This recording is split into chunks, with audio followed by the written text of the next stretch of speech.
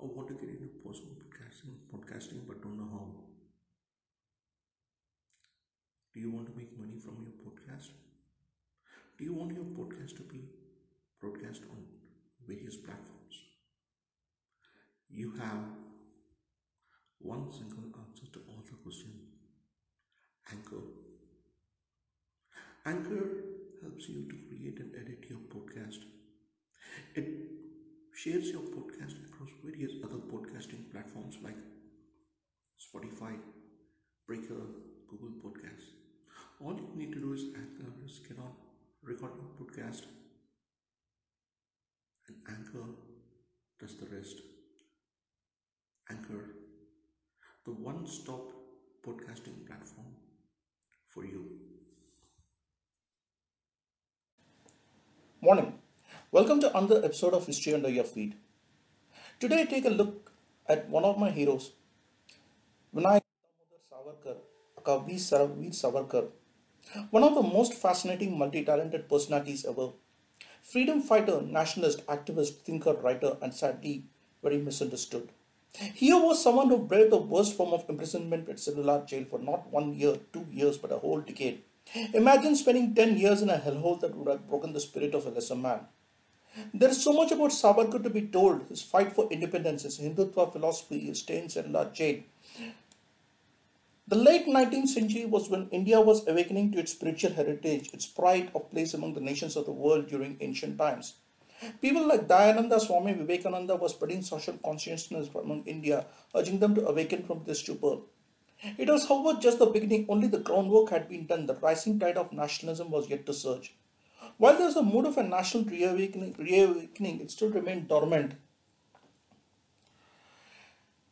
Precisely around that time in 1883, at a small village near Nashik called as Bhagur, Vinayak Damodar Savarkar was born on the 28th of May. Originally hailing from the Konkan, the Savarkars were quite influential in the final days of the Peshwas. He grew up amidst the chanting of Sanskrit slokas and listening to the tales of Mahabharata, Ramayana, and those of Shivaji and the Peshwas. A child prodigy, he composed poems at the age of 10, submitted them to newspapers, and had an insatiable thirst for knowledge. Yet, like most of the kids he was of his age, he was equally fun-loving and liked to play pranks. It was a time when the plague struck Maharashtra and many families were forcibly evicted from their homes by the British authorities. The assassination of the plague commissioner ran by the Shapekar brothers and their subsequent trial and hanging fired up Savarkar's nationalist spirit. He swore to keep the revolutionary spirit alive and not rest till the British were driven out from India. With his parents passing away, Vinayak was taken care of by his elder brother Ganesh Savarkar aka Babarao, who also influenced his thinking in a way. Along with his brother and two friends Maskar and Pajay, he formed the Mitra Mela, a band of friends in 1900 to promote the nationalist feelings among the youth. This Mela would later become the Abhinav Bharat in 1904, whose aim was to liberate India through armed revolution. Nasik would be the starting point for Vinayak Savarkar, and his Mitra Mela began to occupy a vital space of public discourse. Along with his knowledge, erudition, he was also a brilliant orator. All of these qualities made him a born leader. And one more aspect about the Mitra Mela was that it had no caste distinctions. He was dead against the caste system and untouchability. Savarkar married Yamuna in 1901, and the subsequent year he enrolled in Pune's Ferguson College. His father-in-law was quite a rich and influential person, and he financially assisted Savarkar in his education. At Pune, Savarkar was more impressed by the extremist faction in the Congress, Lal Bal and Pal. The Swadeshi campaign, as also the partition of Bengal, affected Savarkar deeply, and he also wrote regularly for Aryan, a handwritten weekly started by him. He was influenced by the revolutionary movements in Italy, US, and the works of Shakespeare, Milton, Kalidasa. Bhavaputi had a deep impact on him. The Mitra Mandal became the Abhinava Bharat in 1904, and the subsequent year he was deep into the Swadeshi movement, conducting bonfires of foreign goods and clothes. He passed his BA with distinction and also proved to be a writer of repute, composing ballads on Shivaji, Tanaji, and Baji Prabhu. Abhinav Bharat, in a way, was organized on the lines of Mazzini's Young Italy or the various revolutionary outfits in Ireland and Russia. In 1906, he left for England on a scholarship to study law with assistance from Shyamji Krishna Verma. London in those days was a meeting point for revolutionaries from all over the world, and Savarkar stayed in the India House that was founded by Shyamji, who was also founded Home Rule Society in London in 1905. India House became a thriving hub of student and political activity, and Su Savarkar established the Free India Society in 1906 to organize the Indian students fighting for complete independence. In his own words, we must stop complaining about this British officer or that officer, this law or that law. There would be no end to that. Our movement must not be limited to being against any particular law, but it must be for acquiring the authority to make laws itself. In other words, we want absolute independence. Bhai Parmanand, Lala Hardayal, Virendranath Chattopadhyay, Madam Bikaji Kama, and Senapati Bapat were some of the nationalists who came from there.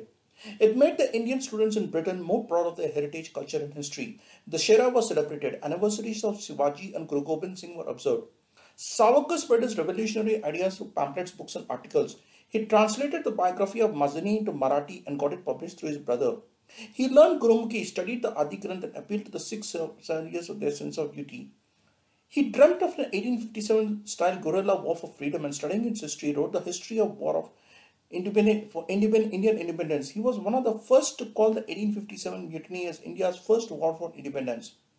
The book was banned all over by the British Empire for its incendiary content, and Madame Bikaji Kama managed to get it published in France, Netherlands, and Germany. He also learned the techniques of bomb making from a Russian revolutionary veteran, and he circulated a pamphlet on this. In 1909, Madan Lal Dhingra, one of his proteges, assassinated Surgeon Sir Cousin Wiley, the British MP, in a public meeting. While many condemned Dhingra's actions, Savarkar was one of the few who stood up for him and fought with the British authorities in taking claim of his ashes. It, however, came at a terrible personal cost for Savarkar. India House was shut down following Wali's assassination. He met Gandhi in 1909 at London, but the ideological chasm was too large between both of them. Savarkar, however, was not a doctrinaire believer in violence. For him, it was to be used only when necessary. As I said, we feel no special love for secret organizations or surprise and secret warfare. We hold that whenever open preaching and practicing of truth is banned by enthroned violence, then alone secret societies and warfare are justified to combat violence by force. In the meantime, Lord Minto was planning to crush the independence movement, and Savarkar's elder brother Babarao was sentenced to life, while his younger brother was arrested in the Nasik conspiracy case. On the other hand, the British were building up the case against Savarkar for his involvement in revolutionary activities, waging war against the crown and distribution of arms. He was arrested in London in March 1910, and the magistrate ruled that he should be extradited to India for further trial. Keeping in touch with a close friend, Savarkar asked him to inform on the ship's likely route. When the ship docked at Marseilles, he jumped out from the porthole at the top of the water closet in the toilet to the sea. He managed to swim to shore in spite of the British in hot pursuit of him. Unfortunately, his friends Madame Kama and Bibi Ayod were late in arriving, and Savarkar was caught by the authorities. It was a breach of international law as he was arrested by the British on foreign soil. France strongly protested over this breach of law, and the case went before the Permanent Court of International Arbitration. The court observed that since Britain and France were collaborating on Savarkar's issue, and as his arrest was done without any fraud, the British authorities need to hand him over and they could take him to India for a trial. Savarkar reached Mumbai in July 1910 and was sent to Nasik jail. The stories of his attempted escape in Marseilles made him a hero of sorts. He refused to take part in this trial, saying he was entitled to asylum and protection in France. He was finally charged and sentenced to life imprisonment in the notorious cellular jail of Andaman and Nicobar Islands. On June 27, 1911, Savarkar was lodged in the steamer SS Maharaja en route to the Andamans. The cellular jail, the Indian version of Devil's Island, a notorious prison filled with horrifying tales of torture and mistreatment. It should be noted that the British sent only those revolutionaries and freedom fighters to the cellular jail whom they felt as a major threat. Revolutionaries were yoked to an oil mill and made to pull it, a task that only beasts of burden could perform. Pathans were used as jailers to mistreat and assault the prisoners. It was in this kind of soul-sapping environment that Savarkar spent 12 years in solitary confinement. And living in solitary confinement in a prison could drive anyone insane. Imagine he spent 12 years. That was the man's mental strength. Reunited with his brother Ganesh, he led a harsh life, rising at 5 a.m., cutting wood, working at the oil mill, and no contact with other prisoners. He, however, bore the torture with dignity, spent his time educating other prisoners, and made them aware of their rights. Knowledge without action was lame, action without knowledge was blind. This was Savarkar's view. As news of the torture and harassment suffered by Savarkar came out in the Indian media, there was a widespread outcry and a demand to release them. An epic ballad on Panipat, composed entirely on the walls of his prison, was one of the greatest literary feats ever. He was one of the greatest writers ever, often rated equal to Kalidasa by the Marathi critic Madhulkar. His magnum opus Kamala is often regarded as the Shakuntala of modern India in its usage of similes and its graceful composition. He also introduced a blank verse called as Vinayak in Marathi poetry. His long term in the Andamans and the solitary confinement began to bring a philosophical outlook towards life, and having experienced the worst ever indignities and torture for him, death really held no fear. And this was the time he began to formulate the principal philosophy of Hindutva. Veer Savarkar, one of the greatest minds of modern India, a brilliant thinker, a fearless revolutionary, a dedicated freedom fighter, and a truly great son of Bharat. Naman to him.